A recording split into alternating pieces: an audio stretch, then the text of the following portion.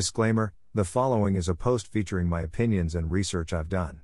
I'm not a medical professional or any kind of professional. Well, I'm really good at blankly staring off in the distance. Does that count? I recently came across an AP News report on 4 bars, and how seemingly healthy people use them for a number of reasons. They interviewed one woman who goes in for an 4 every time her Lyme disease symptoms flare up. She said it helps her to function while her symptoms are worse. Another person, a man I guess to be in his late 20s, said getting 4 hydration cures his hangover. Within 30 minutes it's like he never went out partying the night before. This story immediately resonated with me because I go out partying pretty much every night and can never kick my hangover the next day. Just joking. But seriously, it resonated with me for a couple reasons. 1, because mix often makes me feel hungover, or much worse, if I don't get 4 hydration every day, or at least twice a week, and the feeling is usually worse if I overexert myself. But also, the story resonated with me because, 2, I've been getting 4 saline, and sometimes vitamins, for a year now, and, within that time, I've gone from aphonic, eating through straws, and unable to elevate my body, to now consistently improving with every infusion. I don't want to come off as sanctimonious, pushing 4 treatments on anyone. Everybody has a different body, and some people have different reactions to treatment, so whether you are healthy or have mix, Lyme disease, or another condition, 4 hydration may not work for you. Over the last several months I have talked with people who have seen no benefit and people who have seen their health improve with 4 therapy. I have rarely talked to people who have had a negative reaction, although I'm sure it happens all the time, especially with a more complex compound than simple saline. Do or don't do it yourself. One of the main arguments against 4 hydration and nutrients is that infection can occur around the insertion site. I totally understand this concern. IVs are invasive after all, but that's why a nurse should administer the 4th and a doctor should prescribe it. Oh, and this is probably a good time to mention that, although a needle is used to place the 4th, what is actually set inside the vein is a tiny catheter tube which infuses the compound into your bloodstream.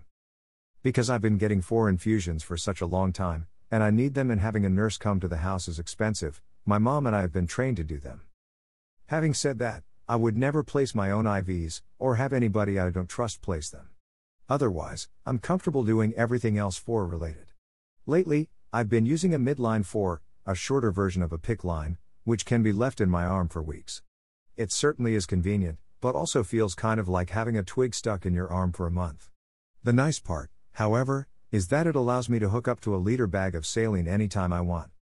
It's actually fairly simple, and if there wasn't such risk involved, because it's invasive, I would say anyone could run their own 4. But the truth is, any number of things can go wrong, from an infection at the 4th insertion site to too much air getting in the tubing which runs from the bag of fluid to the 4th. But thankfully none of these things have happened to me. Proving the placebo effect wrong. In the AP video there's an interview with a doctor who seems to be adamant that the benefits of 4 hydration are due to the placebo effect. Now, I realize what he said may have been taken out of context and he may have been referring to healthy people who can typically get adequate hydration by simply drinking water, but even so, I feel like an 4 with saline and vitamins is more effective at treating hangovers or colds or whatever than just drinking water. I've had numerous people suggest I do the latter to save money, or just because the thought of an 4 having such a profound salutary effect on my health seems impossible.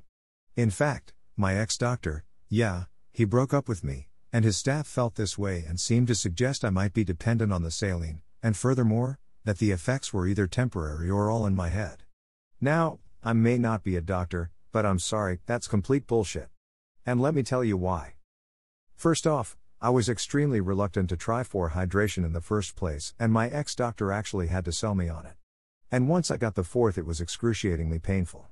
Still, I kept trying the infusions and after a couple weeks I started to improve. Now, a year later, I'm still kicking ass on the recovery train. Choo-choo.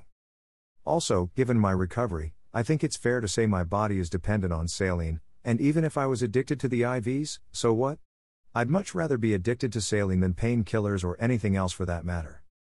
I do, however, want to clarify, I believe the placebo effect is real. I think some people experience relief from their symptoms thinking they are taking a beneficial treatment, even when they are not.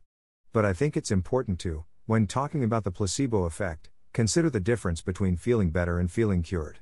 It is my opinion that if someone takes a placebo treatment and is cured, well, they must have something else going on, whether it's hypochondria or attention seeking. But simply feeling better while taking a placebo, which seems to be the most common occurrence, is more an indication of the tremendous power of the brain. The difference between healthy and sick people getting IBS. The aforementioned AP report focuses predominantly on healthy people getting poor hydration. I cannot speak for these people, or even relate much, because I haven't been healthy in more than half a decade. But for someone like myself, it turns out there is an actual medical explanation for why poor hydration works and oral hydration doesn't. It's called diabetes insipidus, and according to UCSF, it is a rare condition that occurs when the kidneys are unable to conserve water during the process of filtering blood. This condition is, of course, different than the diabetes related to blood sugar.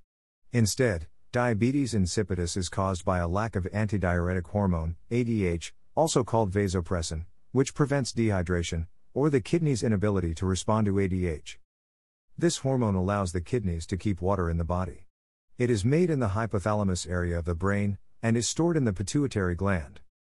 I only recently came across this information, although my ex-doctor mentioned some of it while I was catatonic, so it didn't really register in my mind.